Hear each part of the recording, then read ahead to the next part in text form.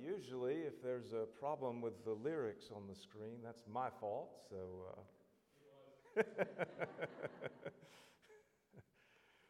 Psalm 6 will be in this morning.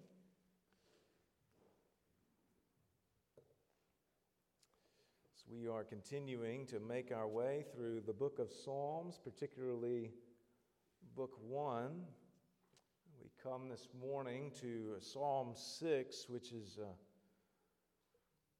very important psalm that teaches us something about the nature of repentance and what it looks like, and really even what the believer's experience of sin, of coming under the displeasure of God and then crying out to Him for mercy looks like. We have this modeled for us in Psalm 6. And so we'll begin, as we always do, by reading Psalm 6. You can see that it's given a title, that there's instructions for how this was to be sung, that it's to the choir master with stringed instruments according to the Sheminith. And there's debate as to what exactly that means. The word has the idea of eighth, so it may be the octave that they sing in or something to that effect. But we see here it's also called a Psalm of David. And we begin by reading in verse 1, David writing under the inspiration of the Holy Spirit. He says, "O Lord, rebuke me not in your anger, nor discipline me in your wrath. Be gracious to me, O Lord, for I am languishing.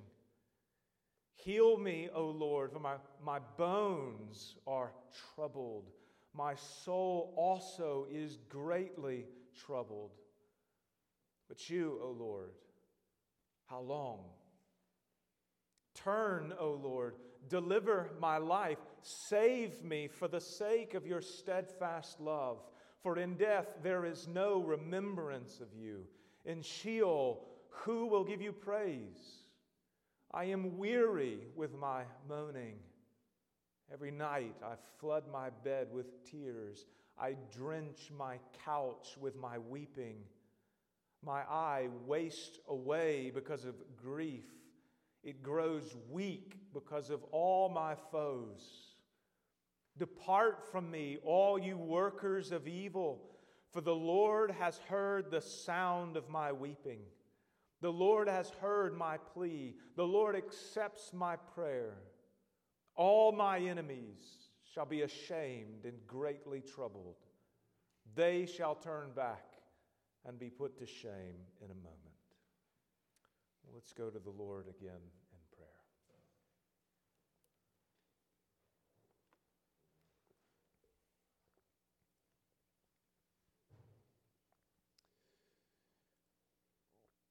Father, we are grateful for your word and that it teaches us all things we need for life, for godliness, and it even shows us great examples of what repentance looks like, as we have here in the 6th Psalm. We are not to be a people who are ever at ease with sin. And when we come under your chastening hand, it would be foolish of us if we were to brush it off and dismiss it, if we were to quickly ease our consciences by gospel promises without turning from our sin. So, Father, I pray for our time this morning. I pray that we would be humbled. I pray that we would learn from the example of David. I pray that we would be a people who are never at ease with sin, but who are constantly striving to grow up into maturity and holiness, and in that striving we would be repenting of our sins. I ask this in Jesus' name. Amen.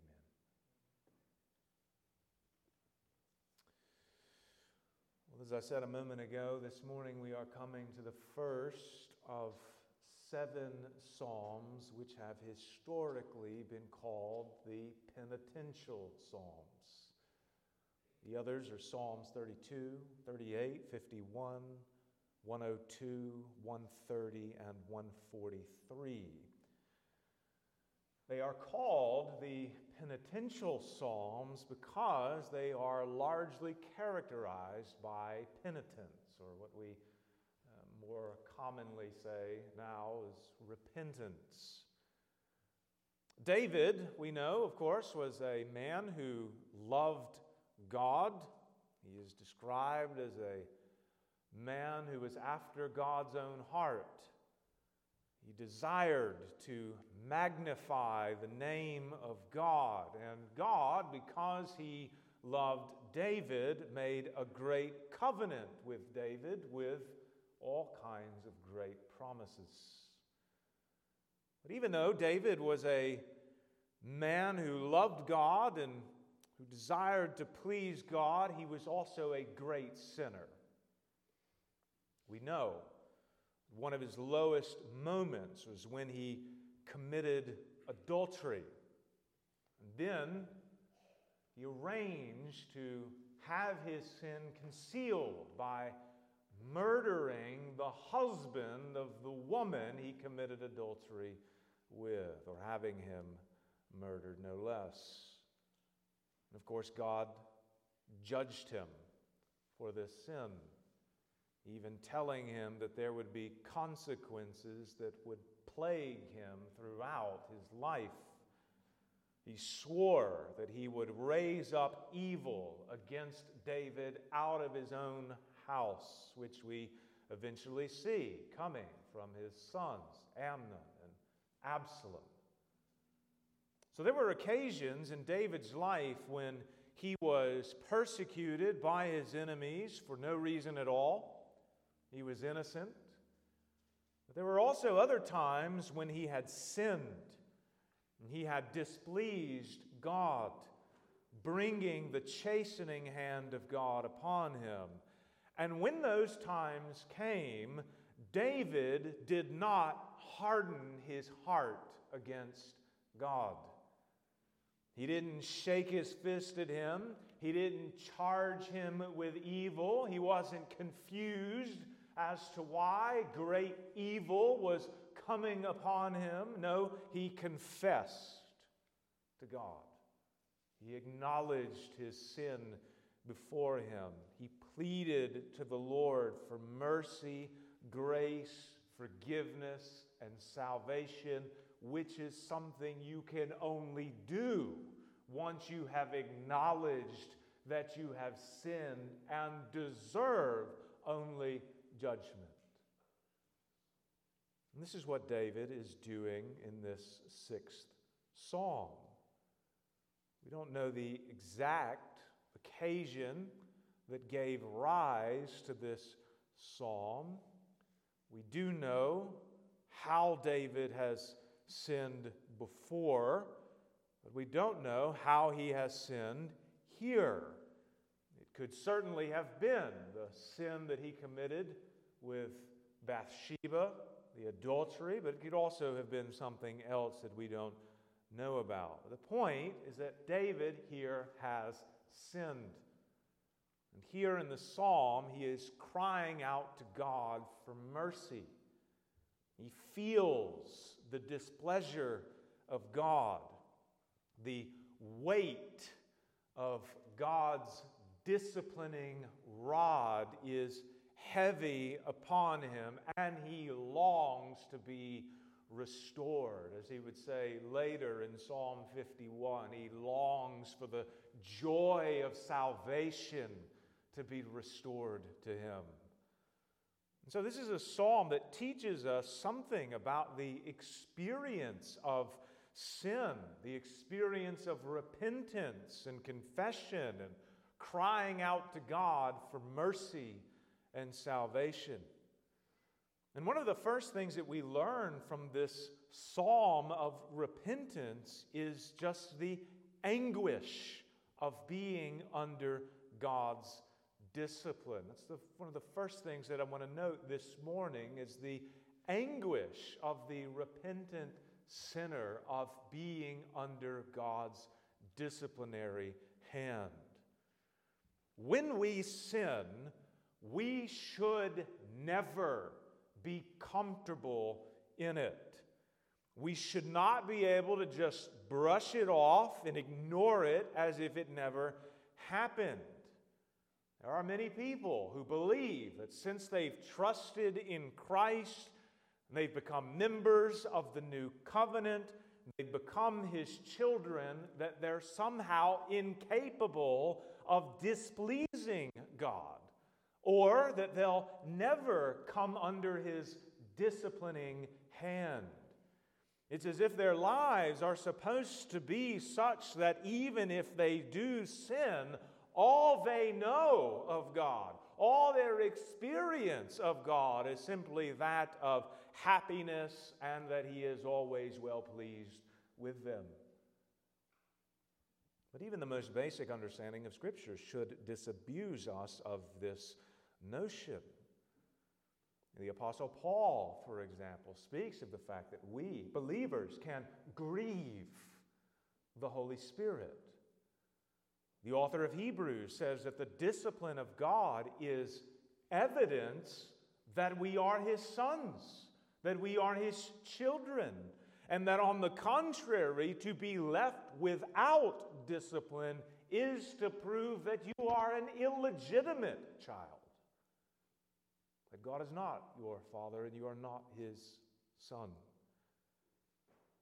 If a person can claim to know Christ and to love God and can go on sinning without knowing anything of the displeasure of God or His chastening hand, they are even in a worse position than an outspoken atheist,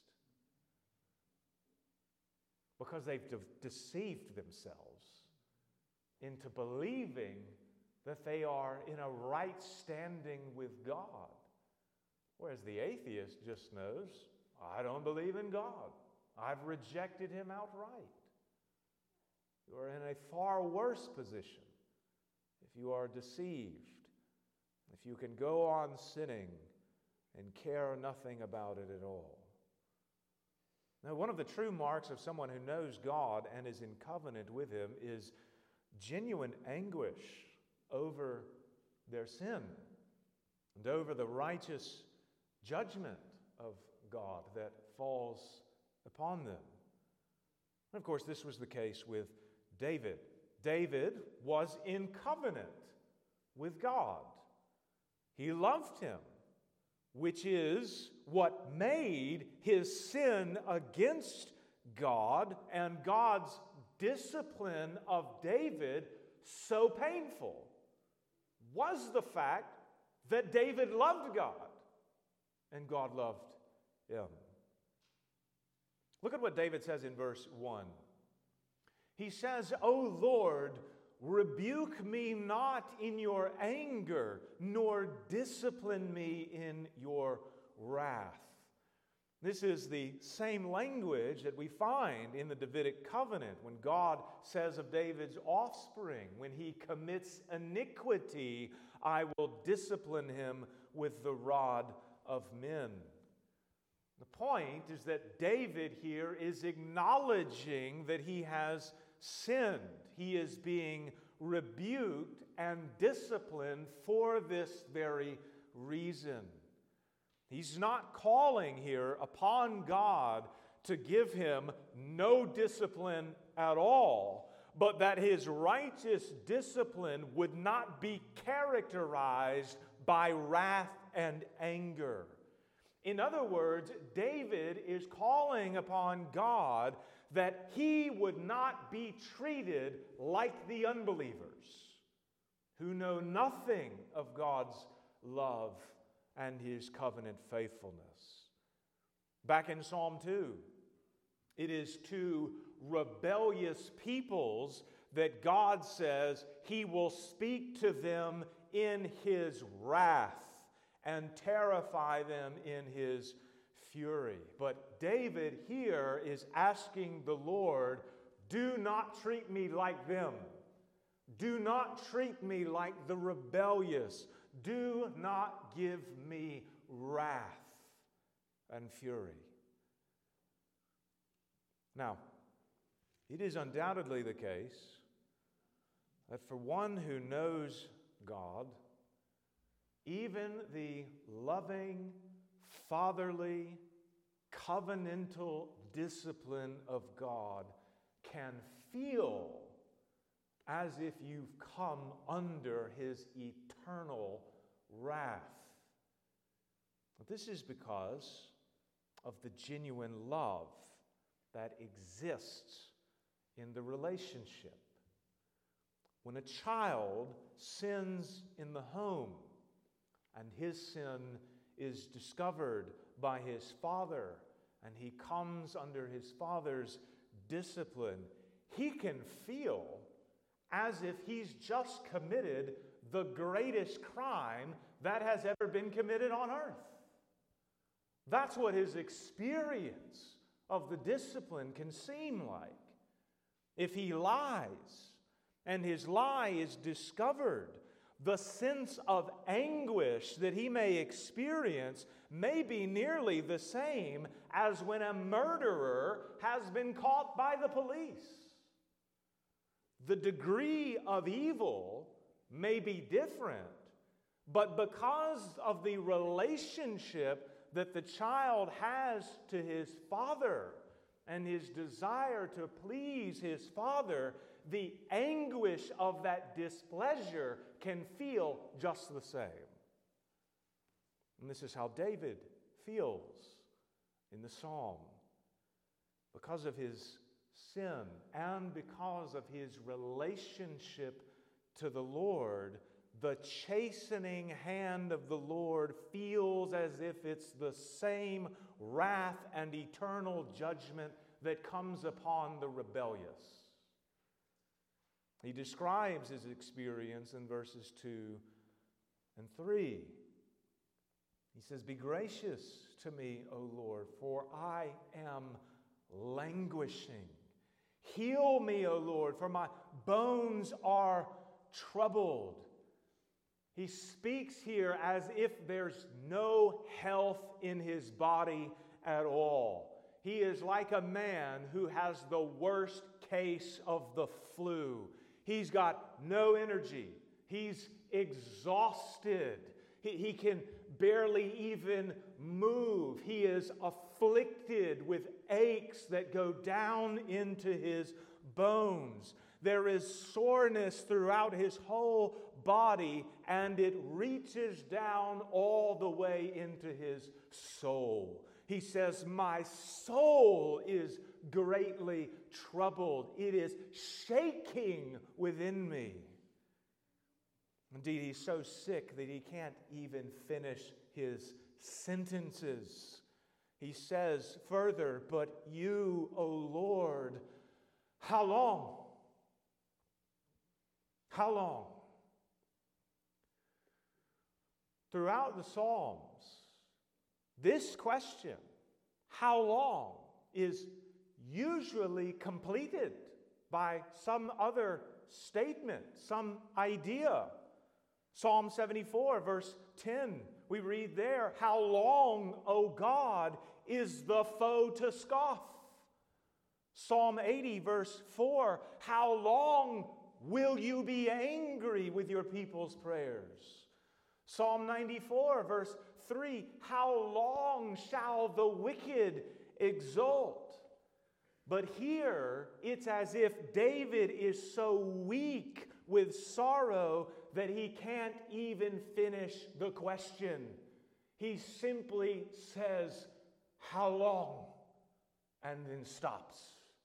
There is nothing further that he can say. The words won't come out. We find further down in the psalm, in verses 6 to 7 that he is incapable of speaking clearly because he's overwhelmed with weeping. He says, I'm weary with my moaning. Every night I flood my bed with tears. I drench my couch with my weeping. The imagery here is literally that of melting. He has been weeping for so long that his couch, that his bed, that the places that are to be firm places where he can lay his head have dissolved, have melted away, have liquefied into water because of the abundance of his tears. And all of this is because the disciplining judgments of God have fallen upon him through the means of enemies being raised up against him.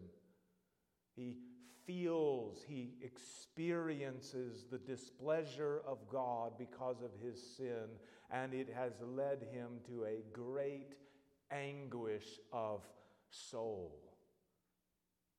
And friends, would that it would be the case that God would tenderize our hearts in the same way when it comes to our sins.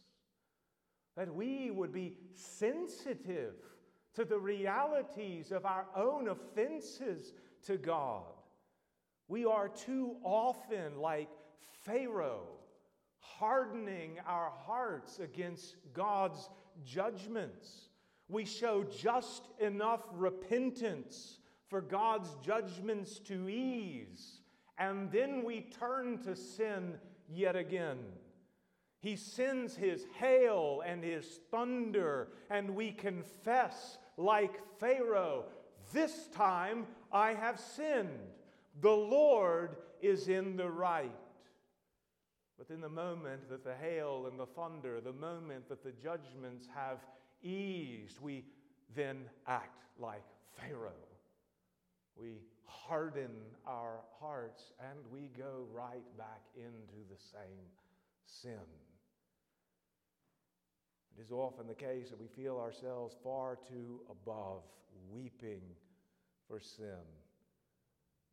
And because the depths of our sorrow is often superficial, it is often the case that our repentance is equally superficial. Now, I'm not saying here that every time you sin, you ought to spend the next several weeks lying in your bed and mourning over it.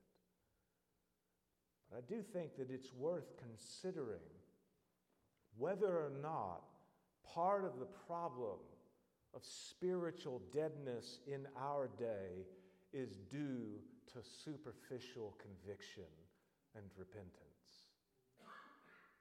David wept and he could barely speak.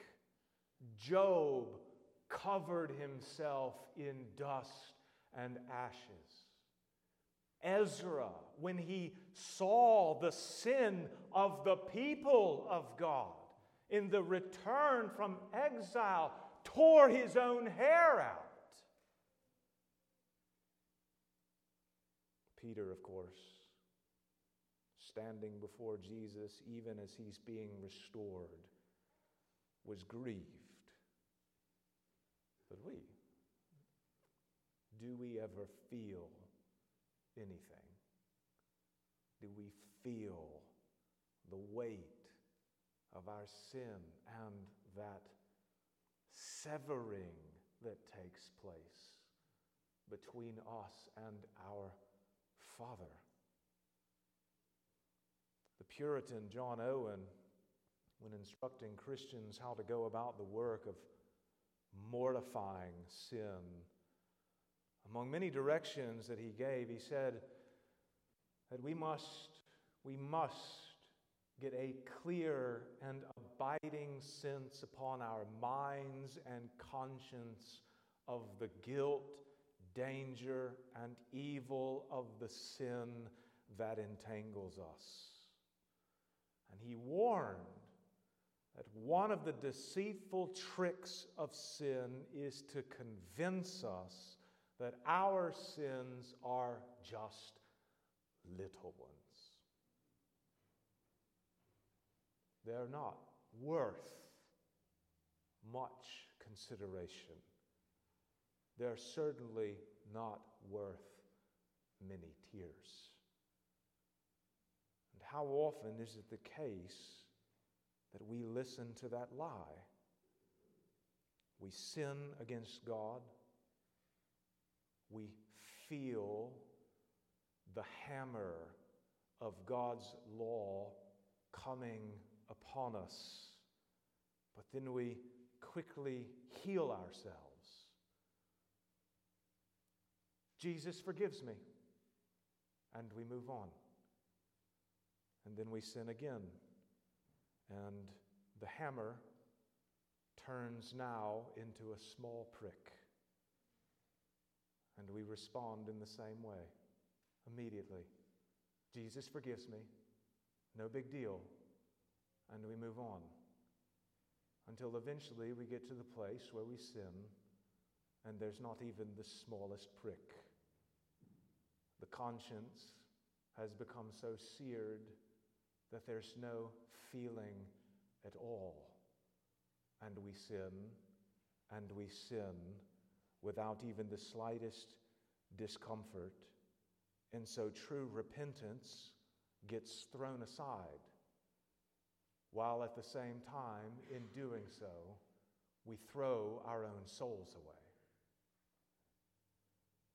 We need to see our sin for what it is. As Owen said, in the work of putting to death the deeds of the body by the Spirit, one of the things we must do is get a clear sense of the evil and guilt of sin. And we need hearts and consciences that are sensitive to it, rather than hearts that are stone fortresses that don't allow a single word from God to penetrate. As one man has put it, it is better to weep now when God will hear than hereafter when mercy shall be clean gone forever. To us, sinners, sorrow must come. The wise prefer to mourn when mourning for sin shall be followed by peace and joy. It is now that is the time for the sinner to weep over sin and to come to Christ to receive that peace and joy. Because if you wait to weep for your sin until you have died, you will not know the mercy and grace of the gospel. You will know only weeping and the gnashing of teeth, anger towards God and his wrath upon you. The wise man has sorrow over sin now, and he turns from it, and he is restored by the Lord. Now, a second point I want you to see here from David's psalm of repentance is his God-glorifying petition of salvation. And what I mean here by the fact that his petition for salvation is God-glorifying is that he not only has his own interest in mind in his salvation, he not only wants to be saved from his enemies and have relief from God's disciplining hand, but he wants his own salvation to bring glory to God. Notice what he says in verses 4 and 5. Turn, O Lord. If the Lord's face has been against him in judgment, here he's calling on God to turn and make your face shine upon me. Turn, O Lord, deliver my life. Save me, notice, for the sake of your steadfast love. That is, your covenant faithfulness. Do this for me, for you. Save me for your sake, God. Verse 5, for in death there is no remembrance of you. In Sheol, who will give you praise? In other words, the dead don't praise you because they're dead. They're in the grave. Some of them may be in the presence of the Lord right now, but David is speaking of what you hear from the dead, which is nothing. There's nothing on earth from the dead that praises God. You step right out here into that cemetery and it's quiet. And that's what David's saying. David, for his sake, for his own desires to be saved. And out of this salvation, he wants two things to happen.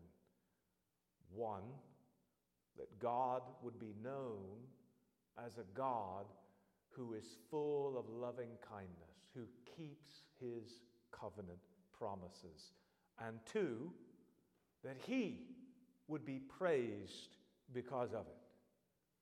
We find the same kind of request in another penitential psalm, Psalm 51, where David says there in verse 9, hide your face from my sins and blot out all my iniquities. And then further down in verse 13, notice, then I will teach transgressors your ways, and sinners will return to you.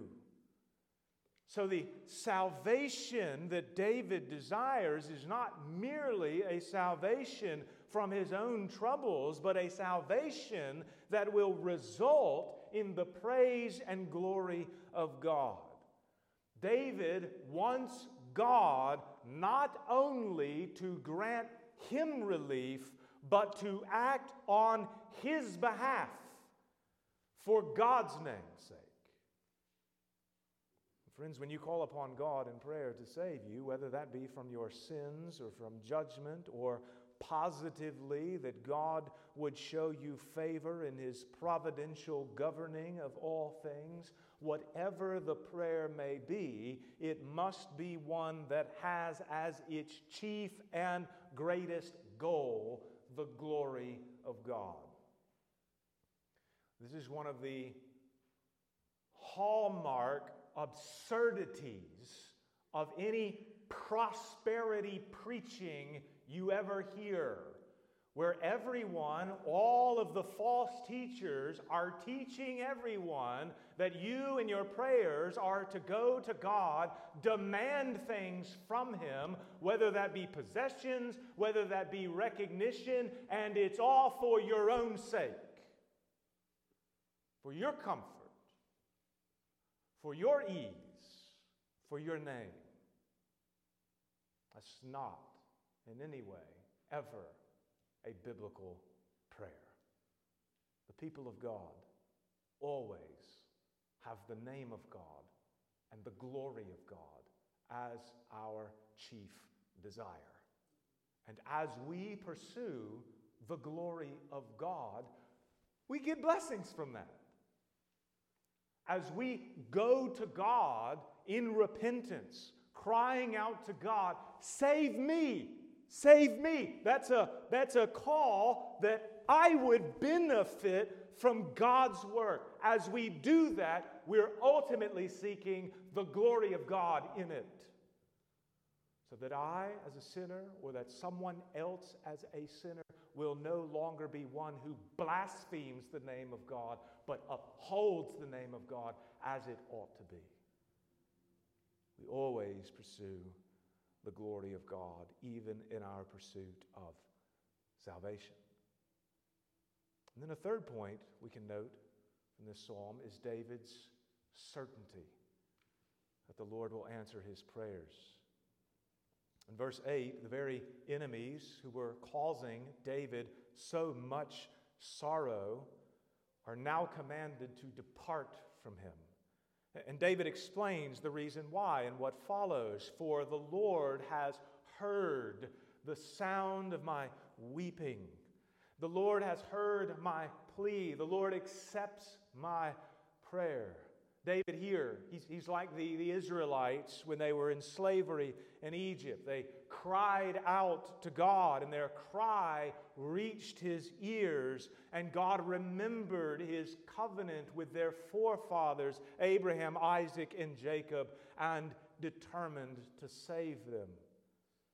And David's own weeping came before God through the means of prayer. And because God had entered into a covenant with him, he heard those cries. He remembered His covenant, and He determined to grant salvation to David. In Psalm 2, verse 5, God had promised in this Davidic covenant, God had promised that He would terrify or trouble the enemies of His anointed, His messianic king, and that through the Son His wrath would be quickly kindled. And here in Psalm 6, verse 10, David, echoing God's promises there, says, "All my enemies shall be ashamed and greatly troubled. They will be terrified. They shall turn back and be put to shame in a moment." Well, that wrath is quickly kindled. In this psalm, David goes from weeping over his sin and God's disciplining rod to praying for God to deliver him, to ultimately trusting in God that that deliverance would come as God keeping His promises. And friends, that's the same kind of confidence and certainty, the same kind that David had then is the same kind that we can have in our own prayers for salvation. Not, of course, because we've merited God's favor in any way or done anything worthy of God's blessing, but because God has made another covenant and has inaugurated that covenant by the shed blood of His own Son. And in this covenant, in that new covenant, He promises that all who are in it will have their sins forgiven, will be given the Spirit of God, and made heirs of His glorious kingdom. We can have hope that God will save us out of all of our own troubles. Not save us from them, not save us as if we're never going to have any troubles, but He will save us out of them and through them. And we can have this hope that God will do so for His people because one has come into the world who bears all of our sins. Which leads me to a final point that I want to make about this psalm, and it has to do with the point I've made before about the words of David being understood also as the words of Christ. Well, you'll remember that when we first began going through the Psalms, I argued that a proper understanding of the Psalms means that we must understand them, especially the Davidic Psalms. We must understand them as first the words of David, he's the one who wrote them, and second, the words of Christ, as He is the one who ultimately fulfills them. Of course, this raises an important question. What are we to do with these penitential psalms? How are we to understand these? How could these be said to be the words of Christ?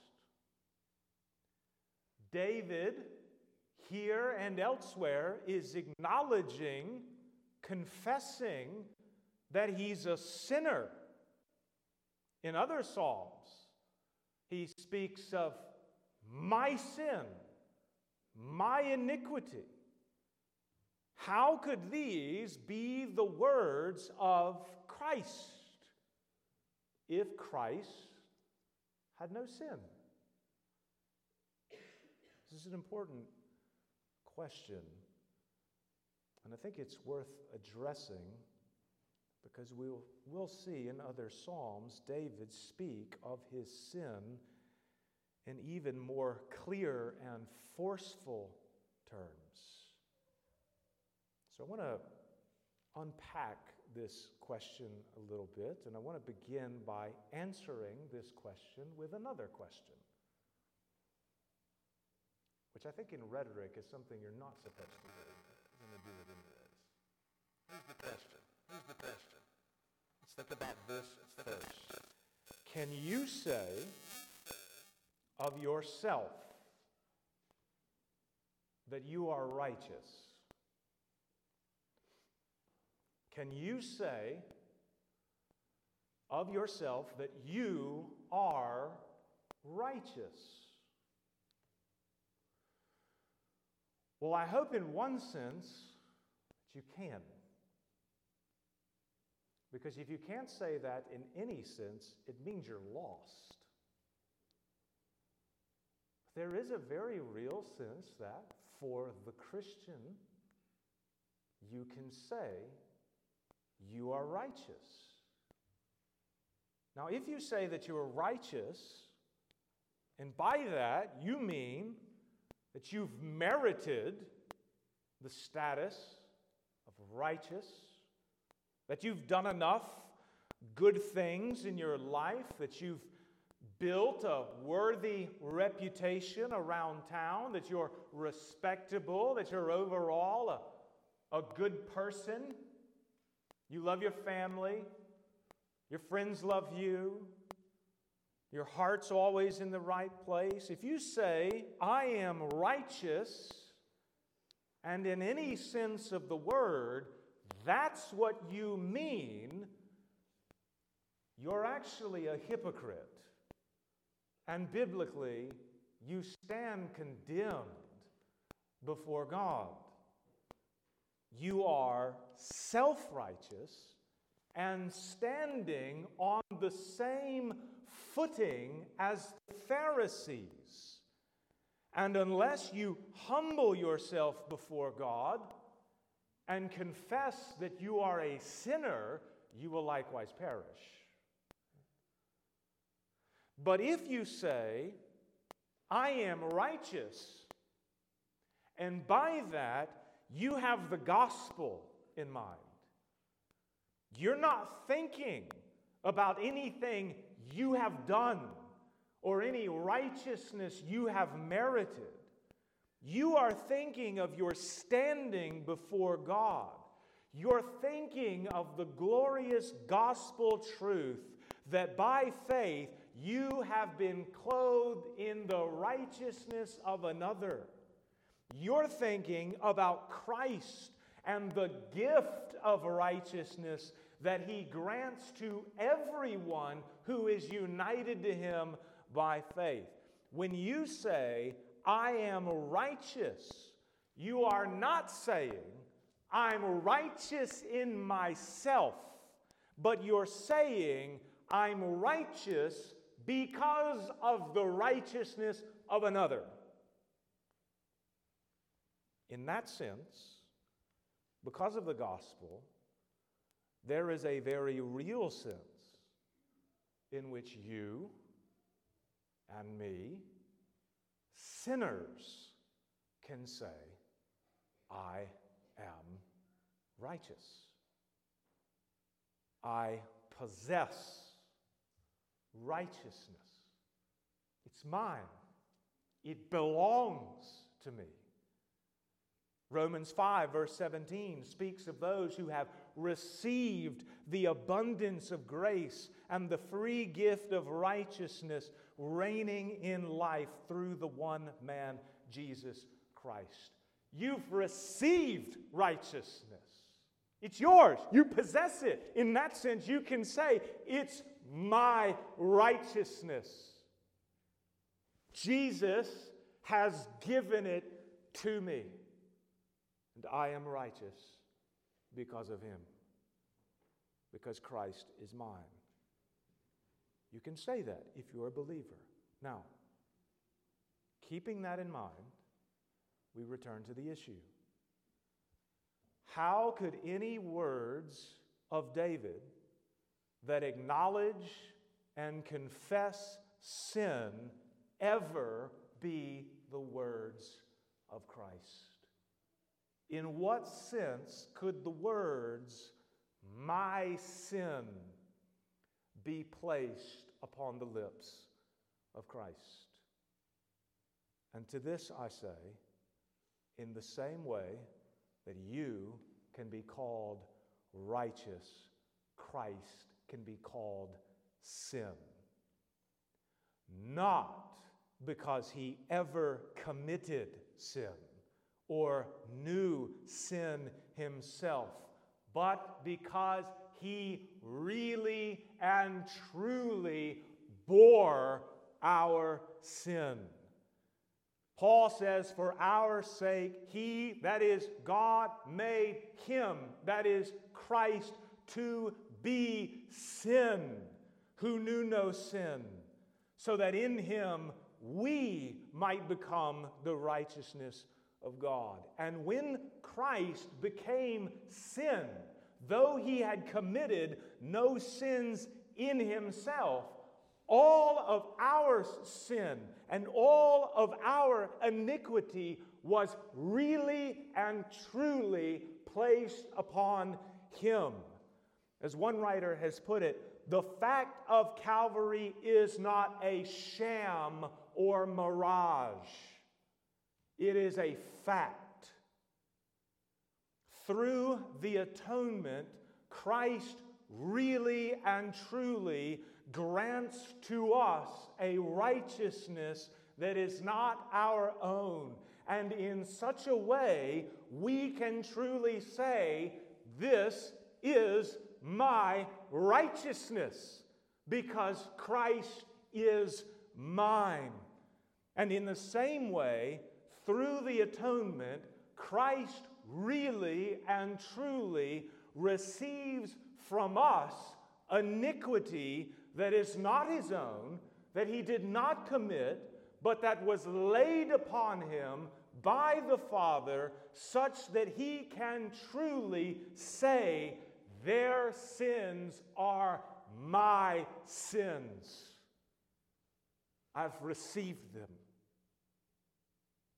They've been given to me. He did not bear the wrath of God in his own body because he was without sin. That would be unrighteous. He bore the wrath of God because he was made sin. And he was made sin because all of our sins, all the occasions where we cried out to God, I have sinned, and many more occasions we don't even know about, all of them were placed upon him, and all of that wrath was poured out upon him as a sin offering. In the same way that the ram was really and truly spotless and without blemish, was then called sin, or then called guilt, so also is Christ, who in himself is without spot, is without blemish, is without sin at all. When that sin is laid upon him, he becomes sin and guilt and bears the wrath of God in his flesh. There's a moment in Jesus' ministry when he knows that his hour is coming. He knows the time is coming when the Father is going to lay upon him the iniquity of us all. And he's going to become sin. And he's going to bear the wrath of God. The judgment of God is going to fall upon him. And in that moment, he echoes the words of the 6th Psalm. In John chapter 12, Verse 27, he says there, now is my soul troubled. The words of David. O Lord, my soul is greatly troubled. Why?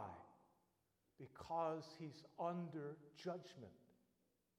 And here, Jesus saying, in the hour that has come for the wrath of the Father to fall upon him for the iniquity of his people, he says, now my soul is troubled. And what shall I say? Father, save me from this hour. But for this purpose, I have come to this hour. Why is his soul troubled? Because David's sin is about to become his own, and mine, and yours. It's all about to be his. Him owning what we deserved.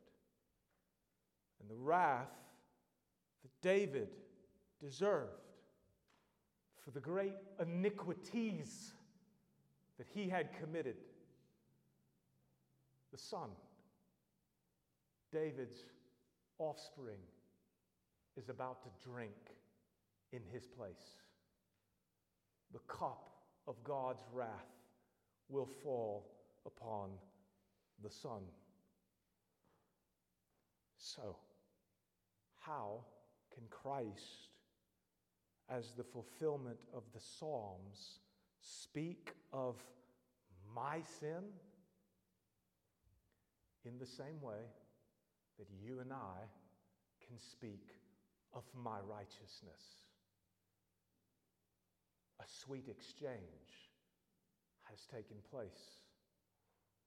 You and I have merited no righteousness before God, but we've been given righteousness as a gift. And Christ himself did not commit a single sin. He did not merit the status, the characteristic of sinner, but he became sin for us, so that in him and by faith in him we might become the righteousness of God. So my sin becomes his sin, and his righteousness becomes my righteousness. And through this sweet exchange that takes place on the cross of Calvary, God can be magnified truly as the one who is just and the justifier of the one who has faith in Jesus, of the one who is ungodly. That is the gift that has been given to us when we are united to Christ by faith. Amen. Let's go to the Lord, close with prayer.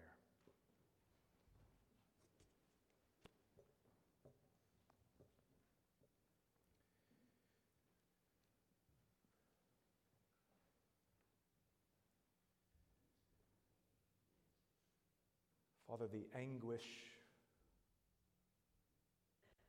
that we should feel for our sin was truly felt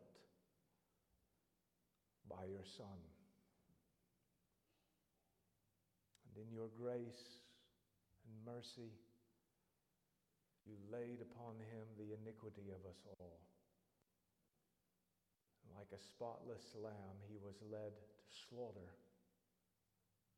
so that through him the many may be made righteous.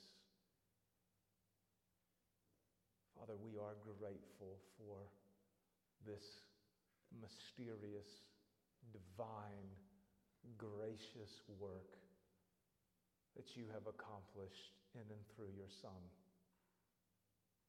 And we pray for all of us who are united to him, that we would never take the cost of the cross for granted,